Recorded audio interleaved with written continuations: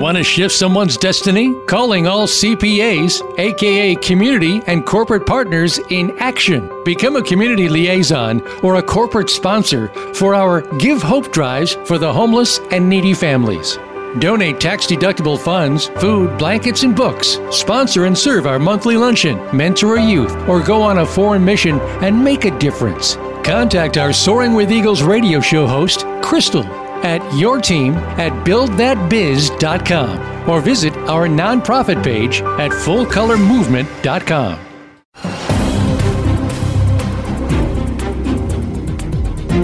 Welcome to Soaring with Eagles with your host, Crystal Richardson, aka Sergeant K. Each week, we hear from Crystal and her successful guests as they share their triumphs, tragedies, tools, and secrets for living a full life, complete with financial freedom, laced with fun and fulfillment. Crystal takes a controversial and edgy approach to unveil interesting facts about millionaires, billionaires, and game changers, and how they have accomplished life success while giving back. Now, here is Crystal Richardson.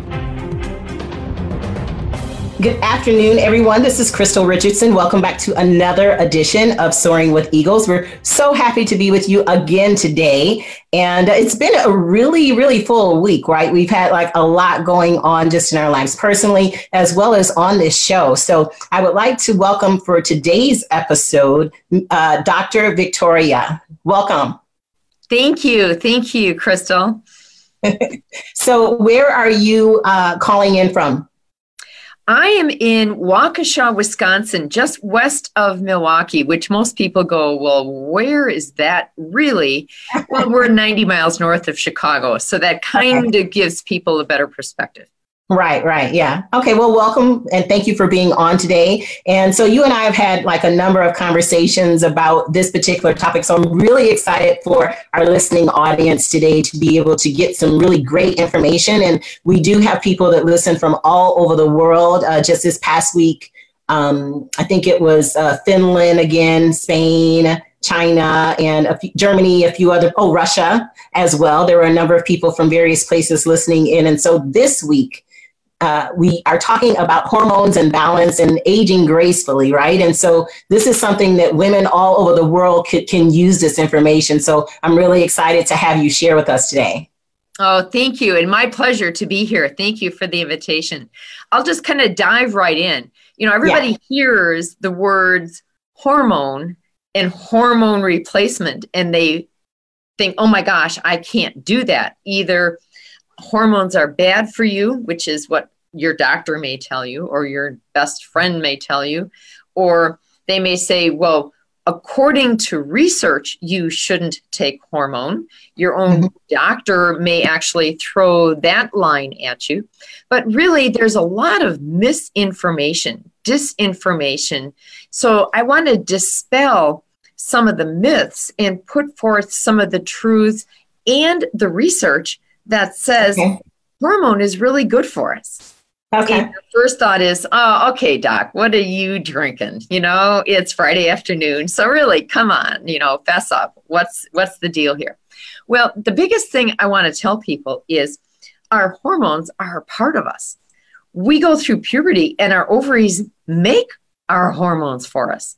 So if they are so good for us during our years where we're having our babies and our families, and we are the most vibrant, we are the most hitting on pistons, we have our moxie during our 20s and our 30s and our 40s, we go through our changes and suddenly we're told your hormones are gone.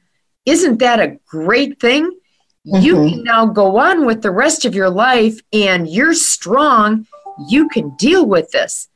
And your first thought is, well, wait a minute. If hormone was so good for me in my 20s and 30s and 40s, why is it so bad for me in my 50s, in my 60s, in my 70s? And if you really kind of take it to the next question your mind goes to is, I therefore may spend more years without hormone as I did with hormone. Wait a minute.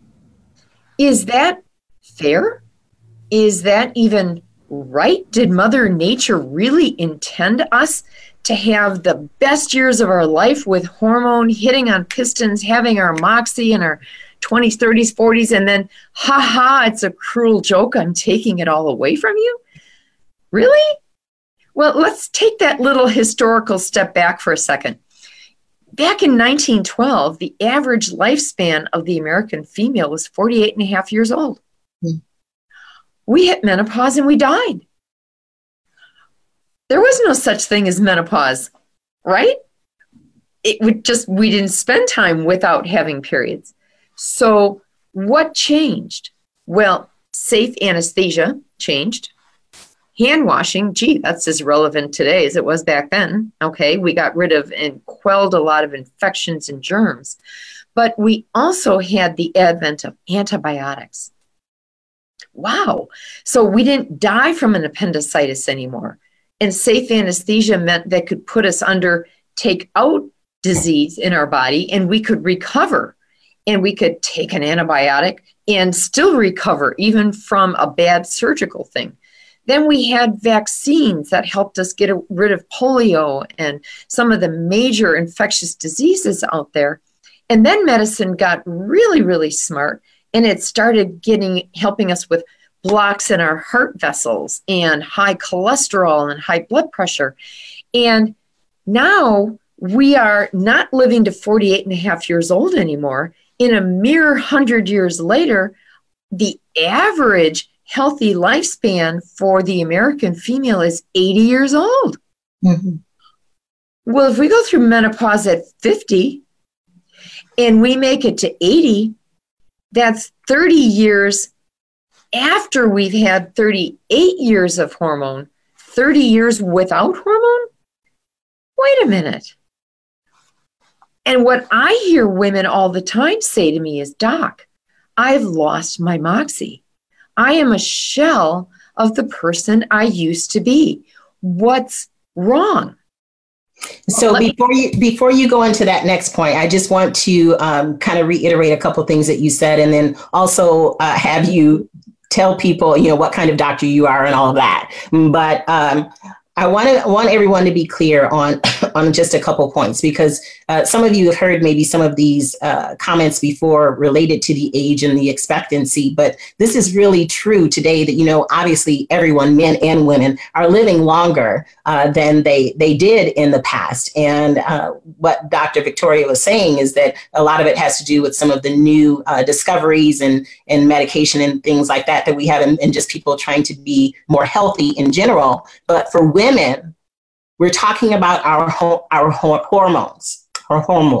And so when you think about that, the number of years, so obviously, you're a child and then you get to the stage of where you have your cycle and then the things start from that period. So when she said 38 years, I just wanted to make sure that you understood what she was saying from that period to when you have where you're about 50 or so and things happen related to menopause. So I just wanted to kind of just put some emphasis on that. And before you go into your next point, can you just introduce, basically anything about yourself related to what you do overall? Oh, sure. And I'm sorry, I kind of just got so excited about telling. It's fine. It's fine. I am an OBGYN by training, by medical school training and residency. I spent 16 years being one of the busiest obstetricians, gynecologists in my group. Mm-hmm. And one day I literally came into the office and my hormones were in my 40s, doing the wild swings that can happen. And it was manifesting in my face, skin. I have rosacea. And my skin literally exploded into cystic acne, bright red, swollen, and my eyes were swollen shut. And wow. I had to get up and go to surgery. I was the doc. I had to be doing my day. And I'm putting ice packs on my eyes, and I'm prying my eyes open and looking at myself in the mirror and going, I don't even know who this is. And it was on fire. I couldn't even get my hand close enough to my face to even touch it. And I somehow got through my day, and I walked into my office manager's office and I said, I don't even understand what's going on here. And she crossed her arms and she said, Doc, if you don't know what's going on, how do you expect your patients to know what is going on with them? I said, I think it's my hormones, but I don't even know. She said, there's your challenge. Figure it out. So, okay. So I thought, okay, I have to know my hormone levels. So I literally was my own first guinea pig. And I checked my own levels, sought out a dermatology esthetician to help me with the immediate skin issue, calm my skin down, please. And what I discovered as I went through my hormone journey is that my hormone levels were doing a swing that is typical for all women in their 40s, and my skin was how it showed. It was crazy. So I had actually had the same thing happen to me in my adolescent teenage years, where from puberty, age 12 to 20, those adolescent years were not kind to my skin either. But of course, I didn't know what else to do. So dermatology at that point in time used to actually tell me to go under a sun lamp, which would just dry my skin and flake it out. And then I was being injected in my face with steroid that they would then let sit for 24 hours and lance. Mm-hmm. Wow.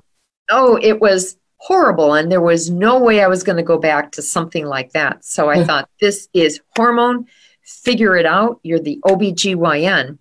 And at the same time all of this was going on, the research that was going on in women's health in this country was the Women's Health Initiative. Okay. So I realized that this is going to sound a little researchy, and I'll make it as succinct as I can.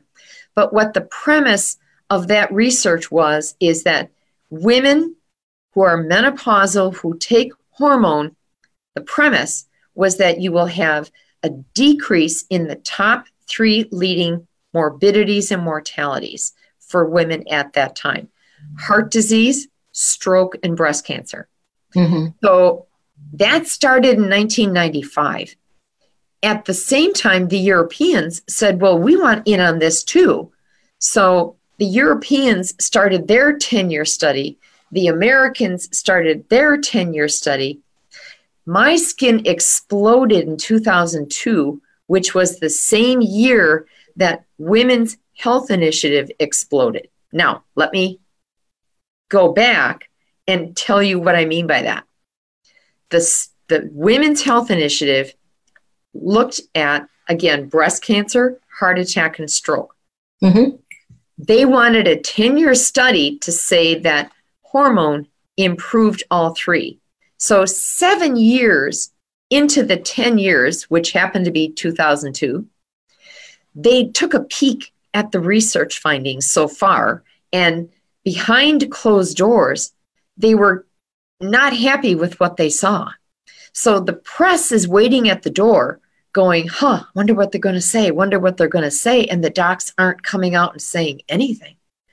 So all they can hear is things are not going the way we wanted them to go. So the press, bless their heart, said with their bullhorns out, women, get off your hormone.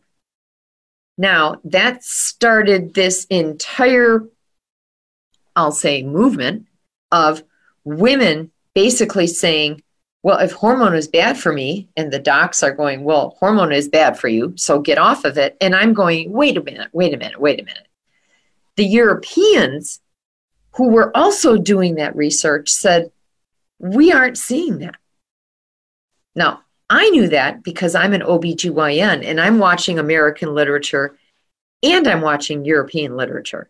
Right. And I'm seeing this discrepancy. So the Europeans finished the 10-year study and because they had smaller numbers, they only did breast cancer, but they saw no increase in breast cancer, whereas WHI said there was an increase. So what's going on?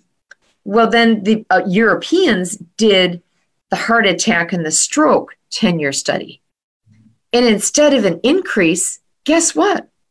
The Europeans found a decrease in both, the exact opposite of what the American Women's Health Initiative showed.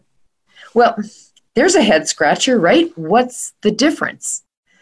Well, the difference is that the American study looked at synthetic progesterone and horse-based estrogen. Ooh, really? The Europeans looked at human-based estrogen and human-based progesterone. Mm-hmm. And that was what I was thinking while you were saying all of that, there's obviously all these different types, and I take hormone therapy as well and have thyroid issues. And so is it synthetic that you use? Is it natural that you use? And then even so, what's in it? So that's part of it, is being educated on what you're doing and what you're taking. Right. But then what happened is that the American press saying women get off your hormone, they didn't say get off the synthetic horse-based. Right. They just said get off your hormone. So fast forward to today, unfortunately, the gold standard research in this country is still considered the Women's Health Initiative. Mm. Even though another research group of docs in this country and the European docs have all shown that the human-based estradiol and the human-based progesterone show a 32% decrease in heart disease, mm-hmm. and a 39% decrease in all mortality, even cancer. What? That's a secret. Shh, we're not supposed to tell anybody that. Why should that be a secret? Why is putting human-based hormone back into us really supposed to be something we're not supposed to know? Do you know Western medicine doesn't even teach that research in medical schools? You won't. Well, whenever there's anything that's not related to the synthetic or what the pharmaceutical companies put out, a lot of times that gets suppressed. So, I mean, that's a well-known fact as well. Right. But guess what? Estradiol and progesterone, both human-based, are pharmaceutical. Mm. Now, you can also do compounded. Sometimes that is better for people based upon their individual circumstances. But medicine is making this grand dismissal of women's health and saying, we're just not going to go there. When Europe, who laughs at us, frankly, is saying, women, you can be on hormone. It's just about balancing your levels and balance your female levels, your estrogen, progesterone, to be progesterone dominant. That's the safest for your breast health, safest for your pelvis, your ovaries, your uterus. Mm-hmm. And also balance that you're more female than male. And everybody goes, oh, come on, doc, really? Of course you're female. Well, the chemical picture of women who become menopausal and their ovaries stop working is that their chemical picture is they become male. What? Is that looking at the testosterone levels as well? Right. So testosterone levels, it's like the male hormones literally take over for the female. Think of a teeter-totter. Mm-hmm. The female goes down and the male goes up. So we literally chemically become male. Ah, wrong. Wrong, which is why women gain weight in their middle, right where guys gain it, which is why we get very emotional. We actually start thinning, losing our hair. These are all more male-like traits. And when we drop our estradiol, we get hot flashes, we get sweats, we get poor sleep, short-term memory loss, our bladders drop, our muscles get achy, our joints ache. We just, our libido heads down to Mexico because it goes, well, you're on vacation, so am I. And when our progesterone goes out of sight and drops, we no longer have calmness in our brain. So it's like PTSD. And we become very anxious. We become very anxiety and depressed. Our GI tract, which relies on progesterone, gets very sluggish and slow, and we get bloated. You eat 3 bites and you just can't put anything else in because you're bloated, you're full. Yeah. I just really always try to encourage women, related to just getting a full blood work panel, but it's not necessarily where you can just say that you want to go and have blood work done to see where all your levels are, because sometimes the doctors test some things and not other things. So having shows like this and information like this, you can actually have where you suggest what they should ask for, because some of these are considered additional tests, not ones that are on the original panel. So is there anything that you can share with our guests related to that? Because I know I've actually had to do that because I have a regular doctor and then I have my naturopath doctor. And exactly what you said is all of what I'm 55. Okay. So I've been going through a lot of this, for a number of years. And so, and some of it is where I've had to ask for specific tests. So progesterone, estrogen, and you talked about, just hormones in general. And I think I said testosterone. Is there anything that you can share with the audience related to specific tests other than a general blood test panel? Oh, absolutely. And in fact, I'm going to hold up the book, Full Bloom. This is my women's guide to perimenopause, menopause, postmenopause, and beyond. And I have an adolescent book as well. But in both books, at the end of the book, there's a chapter that's called How to Talk to Your Doctor. And in that chapter, I list for you the blood tests that you ask for, and you can actually take the book with you. You can even tear the page out and take it to your doctor and go, I want all of these, check, check, check, check. So that's awesome. It is, because you're exactly right, Crystal. It's not just that I want my hormones checked. They're going to look at you and like you're from Mars and go, what hormones? So you have to go in ready to tell them I want, and that's going to be in this book. Okay. So, but the next kind of not just your female hormones, realize that when we talk hormones, not only are you balancing your female male, so your female is your estradiol, your progesterone, your male is not just testosterone, it's the total, and then it's the free.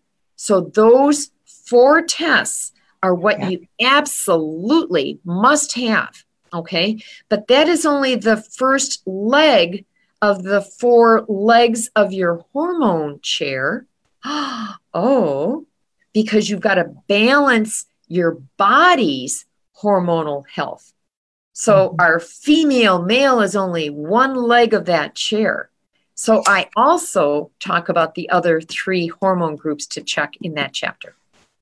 Okay. And that's completely awesome, because that's, like I said, one of the things that I talk to people about whenever we're talking about my health and some of the things that I've gone through and what to ask their doctors. Now, understanding what to get tested, but also understanding what levels they should be at. And, based on your age or based on your weight or whatever, there's a range, or sometimes there's an actual number as a minimum or a maximum. So does your book have that? Absolutely. And in fact, the the really, really cool thing is to understand, and you said it perfectly, is age appropriate. That's huge, okay? And Right. that's even more important for the perimenopausal woman, for the adolescent woman, for the woman even going through infertility issues in her 20s and 30s, which I haven't written that book yet, but that one's coming. But when you are menopausal and you say, well, my ovaries quit working, how do I know what is age appropriate? Then we say, what is organ appropriate? In other words, what levels of estradiol do you need to keep your organs healthy? In other words, how do I keep my bones from losing mass? How do I keep the proper balance so I don't hyperstimulate my breast, or I don't stimulate the fibroids that were in my uterus, or build a cyst in my ovary? How do I make sure that I do this right? Because I don't want to do hormone at the expense of causing problems elsewhere. So you're exactly right. And the age appropriate levels for a menopausal woman are the same levels whether you're 55, 65, 70, 80. Wait a minute. You can take hormone when you're 80? Yes, you can. You deserve your moxie at 80 too. So it's all about knowing your body, knowing your levels, knowing that your hormone levels are part of interacting with how the other organs in your body need to work. So let me explain that concept for a second. Okay. I mentioned the 4 legs of a hormone chair, correct? Right. Okay. Right. So one leg is your female-male hormones. Okay. You have it yourself. The second leg, your thyroid.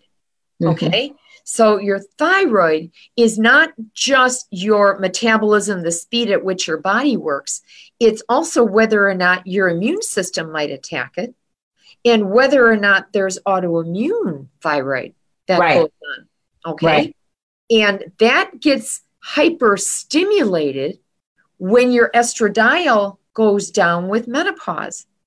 But guess what? Nobody ever tells you that. So autoimmune thyroid disease takes an exponential tick upwards simply because our estradiol levels plummet. So you mean it could be better managed simply by knowing that those two are talking to each other? Yes. So that's the second leg of your hormone chair. Okay.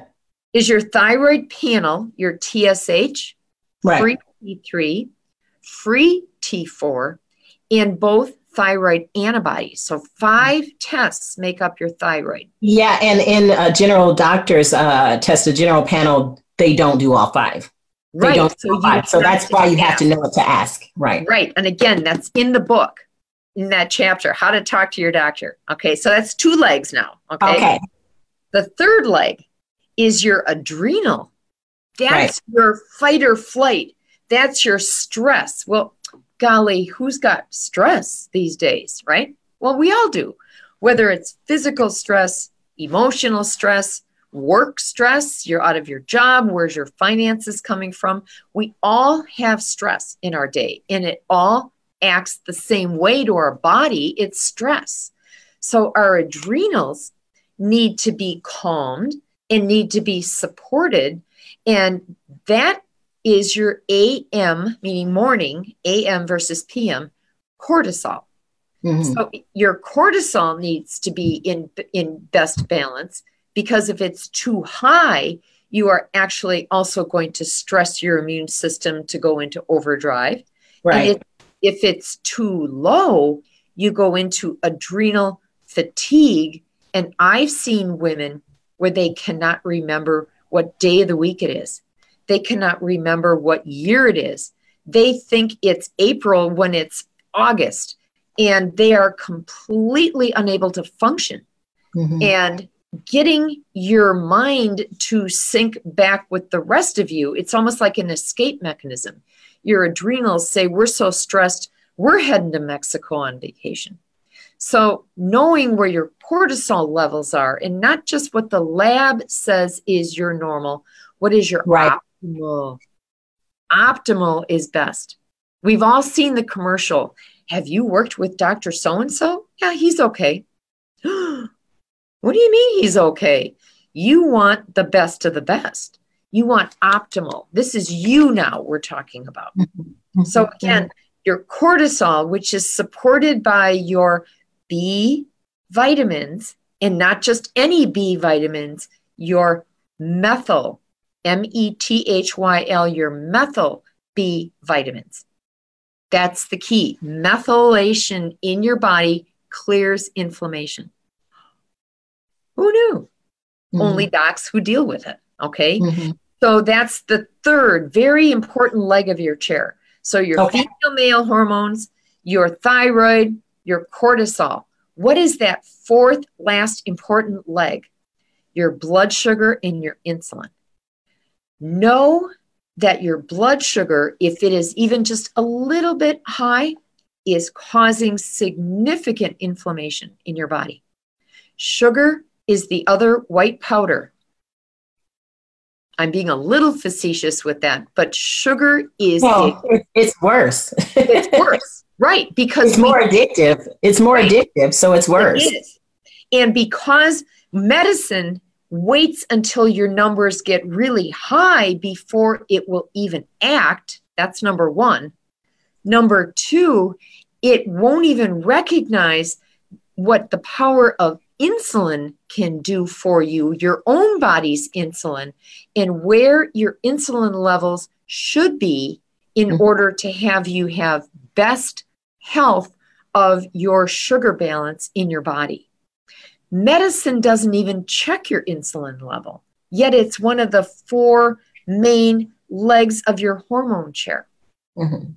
Now, think about the fact that if you sit on that hormone chair and even one of those four groups is off, what happens when you sit on a chair where there's a bad leg? You got it. You're on the floor going, how did I get here? Right. So instead of sitting gingerly on a three-legged chair because one leg is bad, then get the other leg fixed, but know where all four are. Now, medicine will always also say, is the fifth hormone vitamin D also a very important one to check?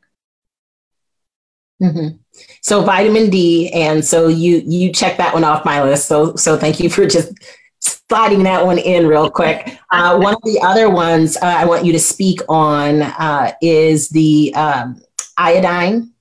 And iodine is part of supporting your thyroid.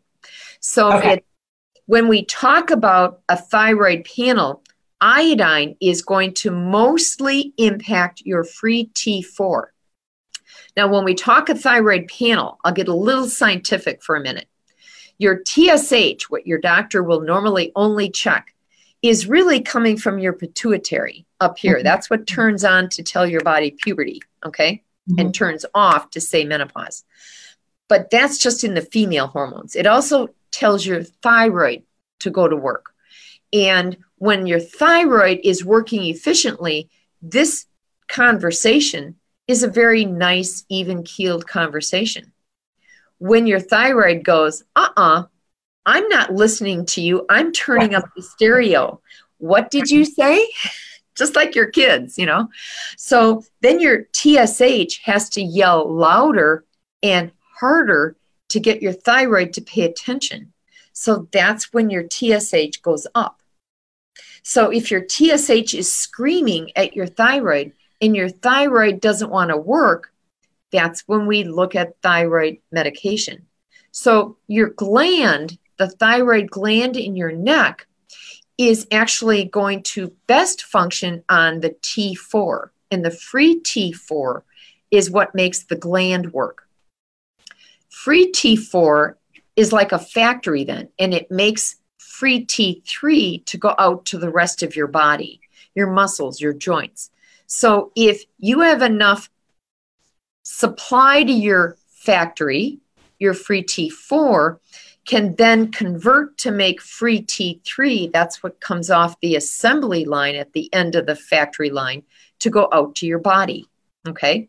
So what helps you make free T4? Iodine.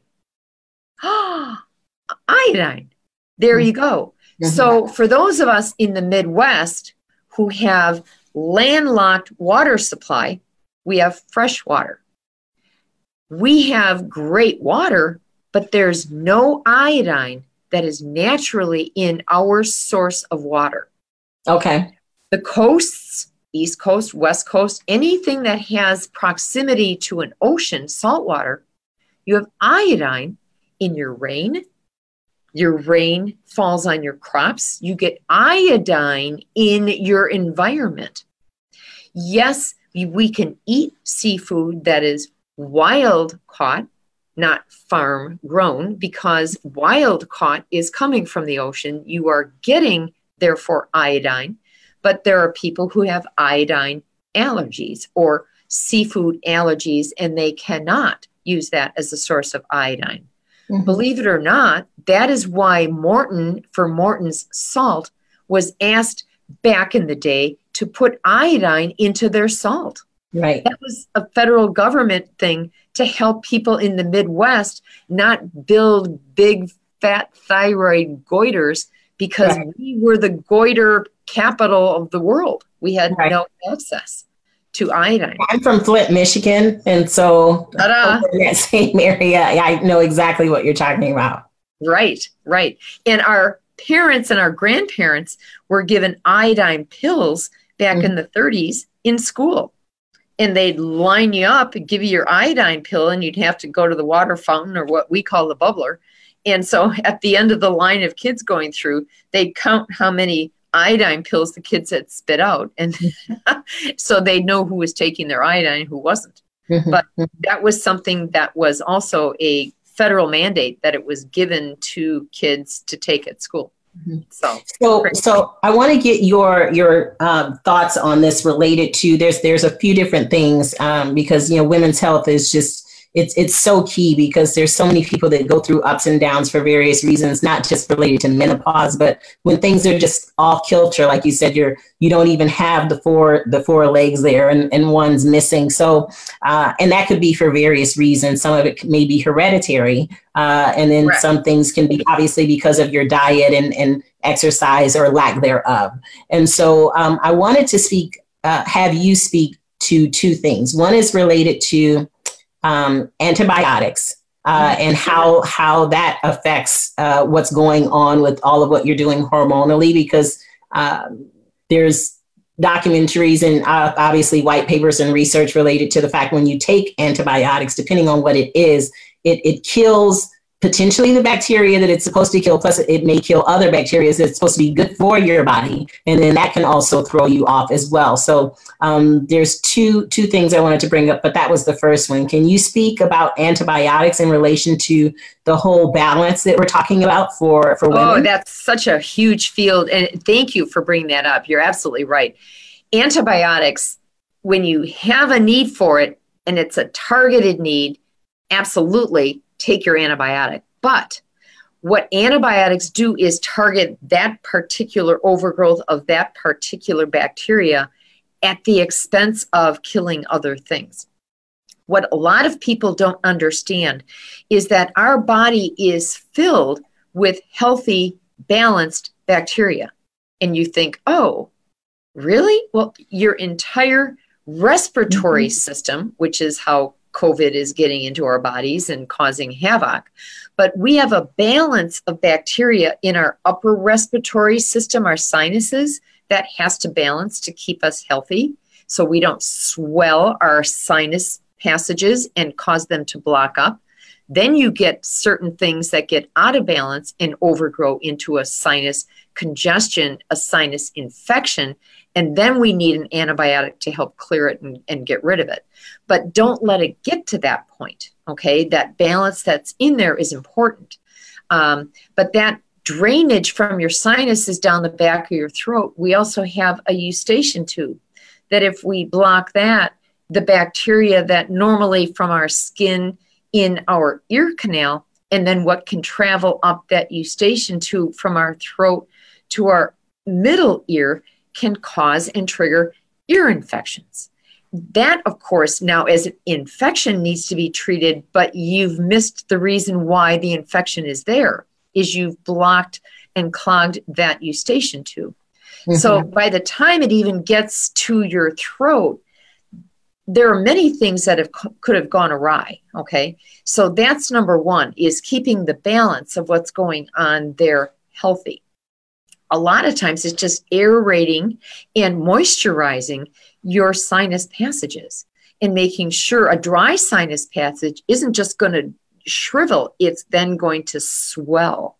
And if you swell dry sinuses, this is the point right here where things will block shut. And this is the pathway to get to these sinuses and to get to these sinuses.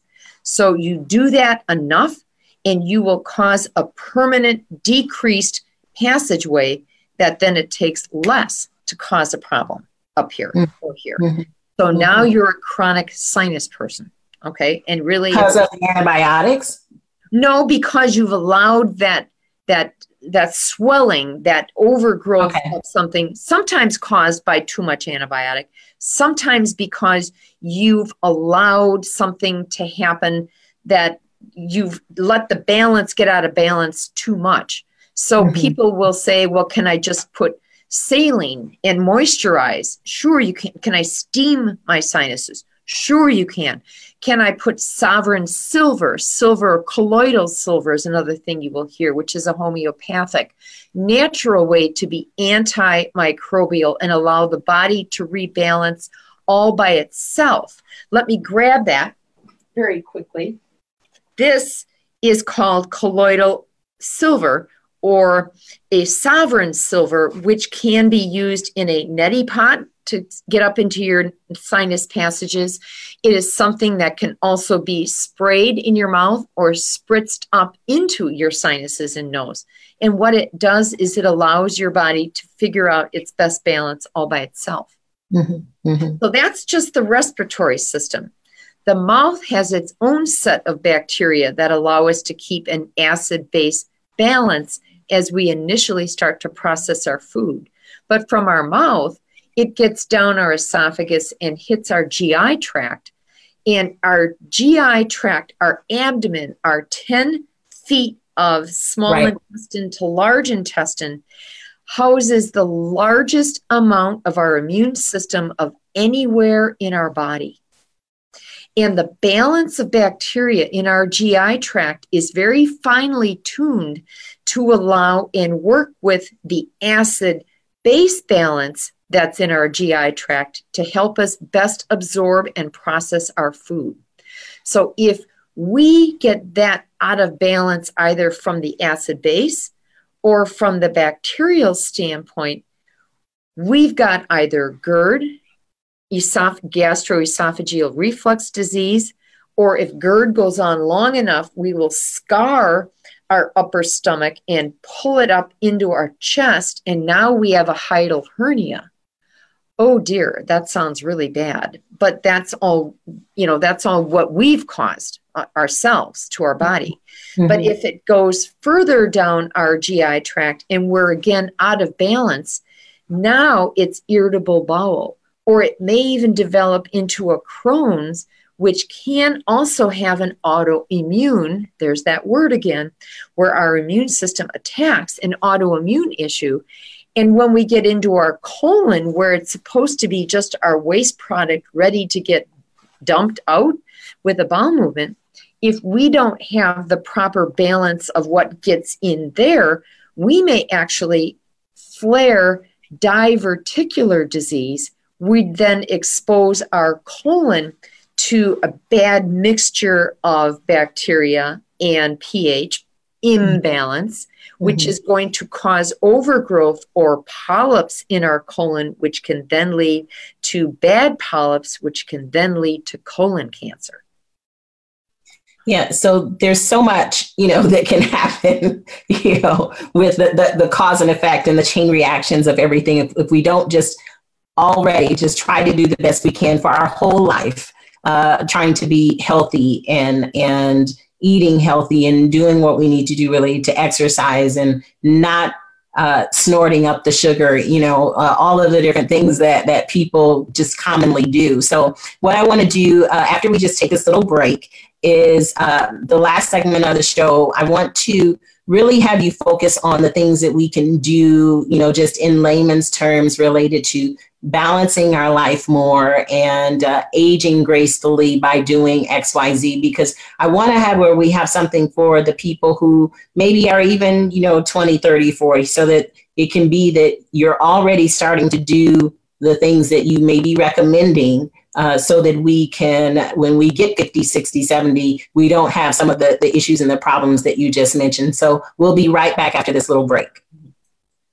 All right. So on Voice America, we just do that so we can make sure that they know where the break is going to be. And I'll just mark down that time. So welcome back, everyone, to our show. We are in the last segment with Dr. Victoria, having just an awesome, detailed and thorough conversation about women and about our lives in general, not just women. I mean, men go through some of these things that we're talking about as well, but related to women and balance and our hormones. So for this portion, Dr. Victoria, if you could just give us some just happy highlights of if you're 20, 30, and 40, like what should you do to prepare for your 50s, 60s, and 70s?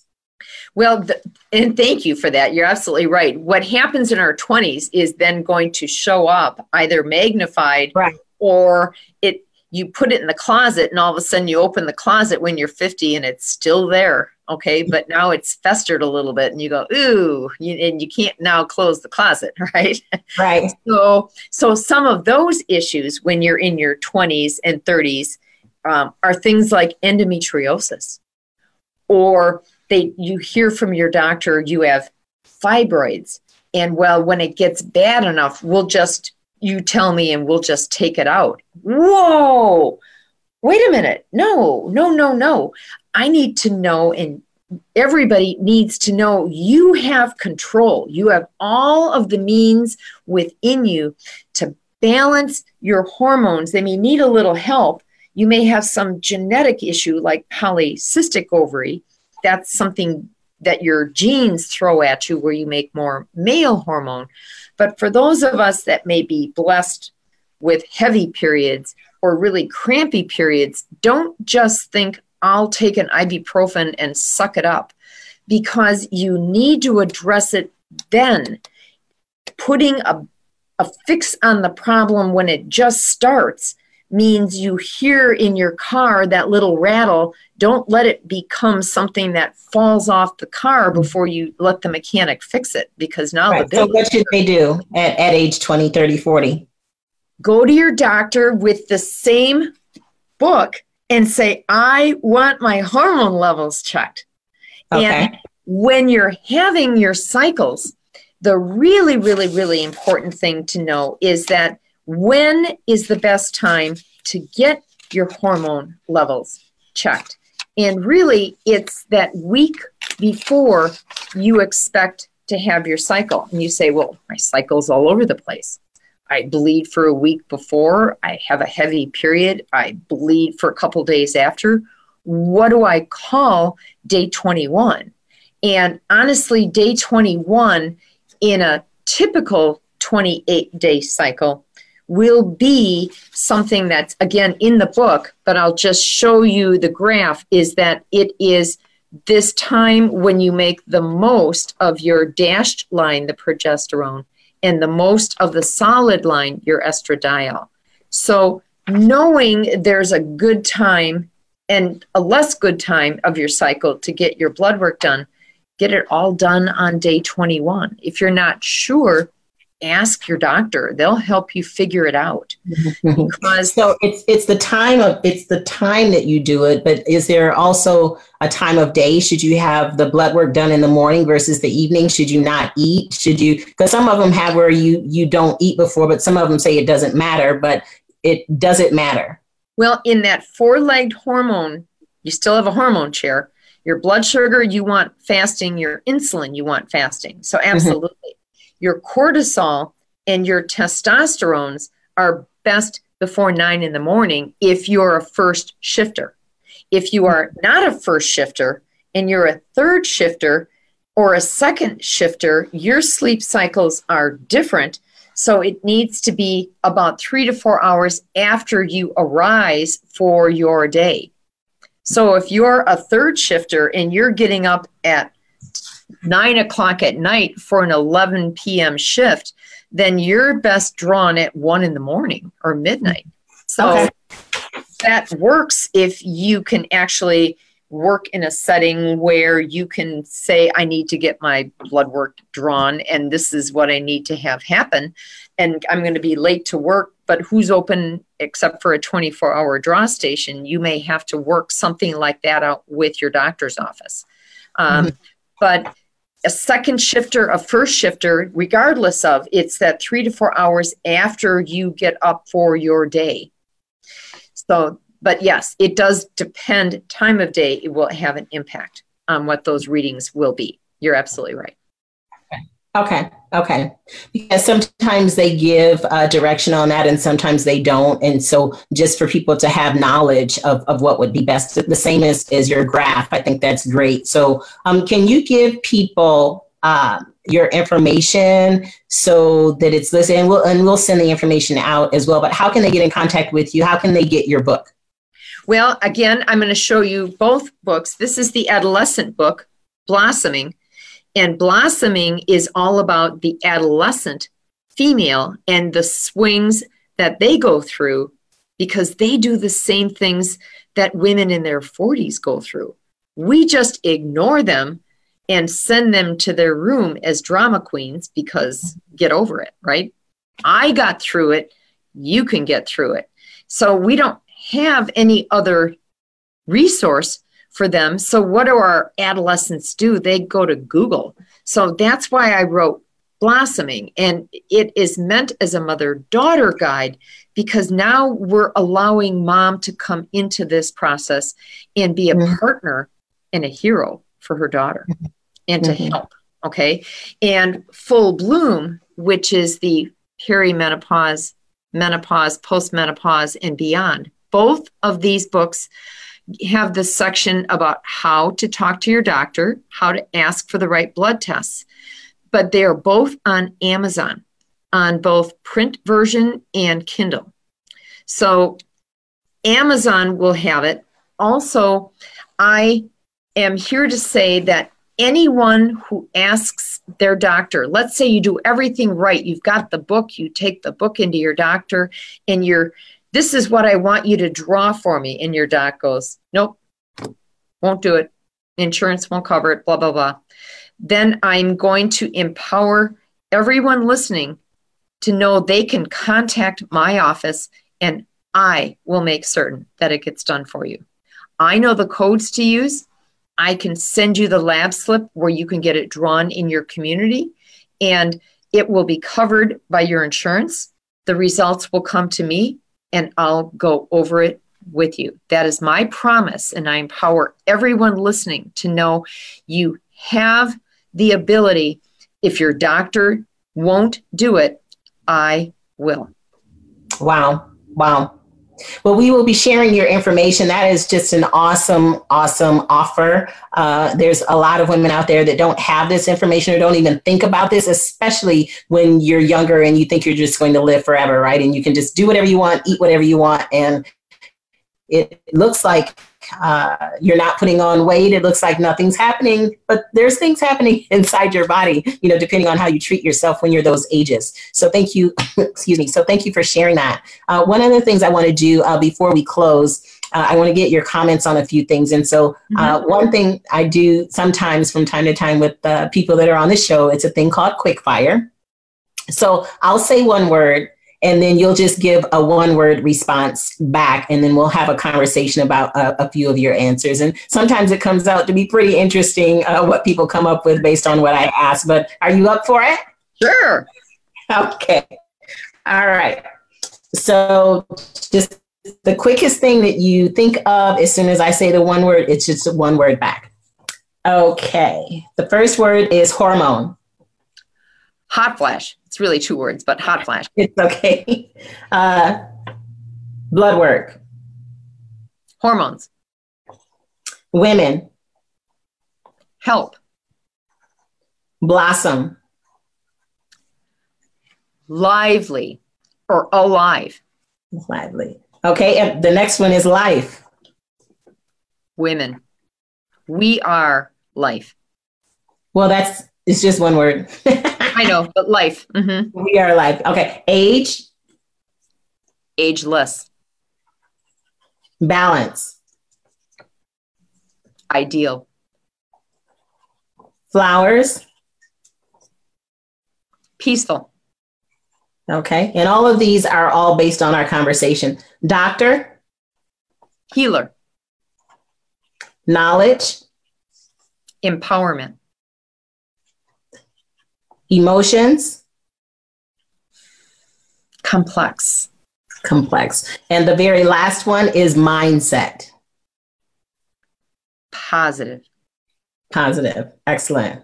So in this show, we talk a lot about mindset, whether it's the financials that we do, the millionaire, billionaire mindset, and the healthy person's mindset, and leadership mindset. And so here we're talking about how you can have a mind that is focused around your health, around balance, and a mind that is utilizing all of this knowledge and information for us to do better in our lives as women. And so for a few of the ones, let's see, you said Blossom is lively, and that's on your adolescent book, versus the other one is Full Bloom for the women's book. So that was interesting. And hormones, yes, hot flash, definitely. And so for doctor, you said healer. You want to expound on that? What most people think of as a doctor is somebody who should have the ability to help, to have the wisdom, to have the answer to every question that you may have. And many times the system of Western medicine has taken that role away from the doctor. And let me explain what I mean by that, is that in the days when the physician ran their practice and they were independent, then the physician was the healer.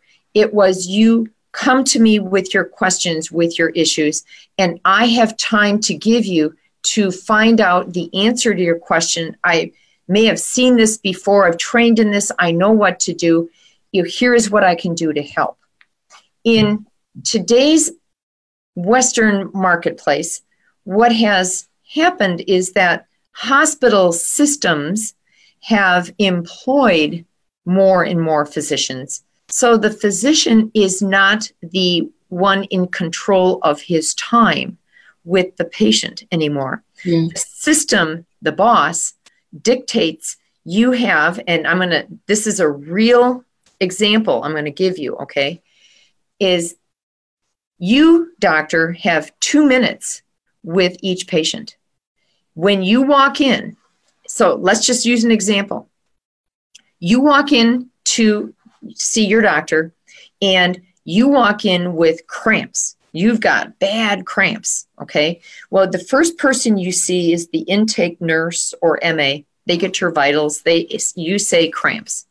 Then you get put into a room where you may or may not wait 10, 15, 30, whatever minutes for your doctor to finally walk into the room. But when he walks in, his time clock starts and he is given 2 minutes. And he'll say to you with his computer in his arms, or he'll walk in, the computer's on the desk, "What can I do for you? Why are you here?" And he's not even looking at you. He's engaging his computer screen and he's typing on his computer screen while you're trying to establish why you're here across to him, but he's not even looking at you. So you're saying, "I've got these killer cramps that I get with my period, and I get clots, and I'm taking ibuprofen, and he'll go, "Oh, okay, so you've got cramps." Okay, he gets up, and the nurse practitioner walks in, and then she takes over. Or maybe she's already been in the room, but he passes off to the nurse practitioner, "Cramps. This is what I would do for it. Finish it up." Now, you think I'm making this up. I'm not. Okay. So what you say in the first 30 seconds is why you're there. Now, imagine that you, on his way out of the room, want to say, but doc, I also get these killer migraines. Oh, I'm sorry, that's another appointment. What? What? Wait a minute, but they go with my cramps. No, I'm really sorry, that's another appointment. You're going to have to make another appointment for that one. Mm-hmm. So, A, you haven't really gotten out your whole story. B, the doctors walked out on you and passed off only part of the information you want to get across. And C, when the nurse practitioner comes in, her experience with patients having cramps may be pretty experienced, but it's not at the knowledge level that a doctor has. That's not good, bad, or indifferent. That's just the system, okay? So now the nurse says, or the nurse practitioner, cramps. Well, that could mean that we have to do, maybe it's fibroids. Maybe it's, polyps. Oh, well, the best way to find that, oh, I'm sorry, Crystal, we're going to have to do a pelvic ultrasound and maybe even a pelvic CT. We can get that set up for you. Well, all of a sudden, you're thinking yourself, ka-ching, ka-ching. Right. Where the doctor who now is thinking, cramps, well, it could be fibroids. Let me do an exam. And if your uterus is irregular, now we know it's fibroids, but now we can deal with how do we manage fibroids, and let's at least see where your levels are hormonally, or in other words, there's going to be a less knee-jerk reaction to the expensive testing because the nurse practitioner is going to be judged on what the outcome of your encounter is, and she is therefore has a quota, just like the doctor does, of how many MRIs did you order, how many CTs did you order, how many ultrasounds did you order. Oh, you didn't do enough this month. Well, your pay gets docked. You think I'm making that up, but I'm not. So no, I believe that. I believe that. So your health care is no longer really being taken care of by the physician. It's being passed off to a mid-level who now has a quota system to fill. And it's not about you anymore. It's about, did the hospital make enough money that month? Mm-hmm. Mm-hmm. Wow. Well, all of that would be actually a whole nother show that we could get into. You're right.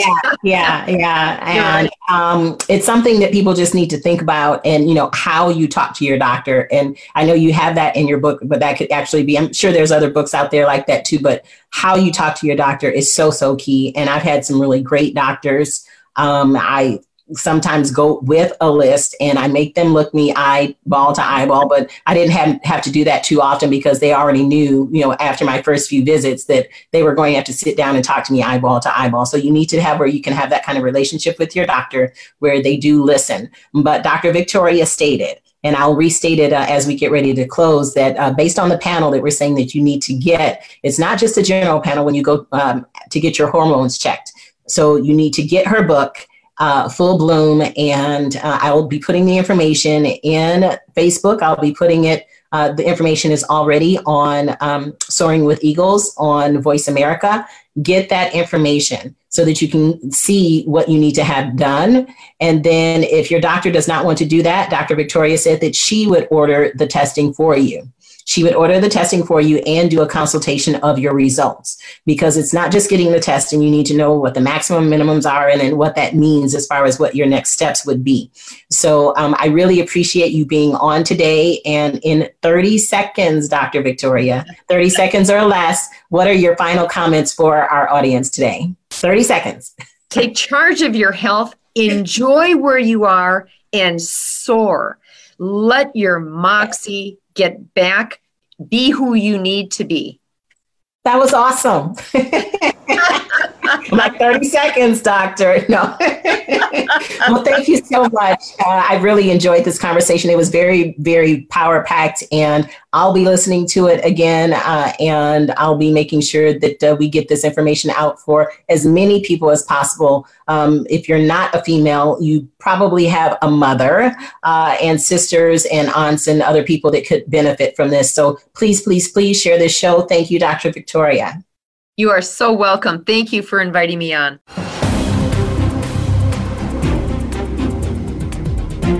Thank you for tuning into Soaring with Eagles. Please join Crystal Richardson again on the Voice America Empowerment Channel for another edition. Let's soar together, give back to our communities, and change the world.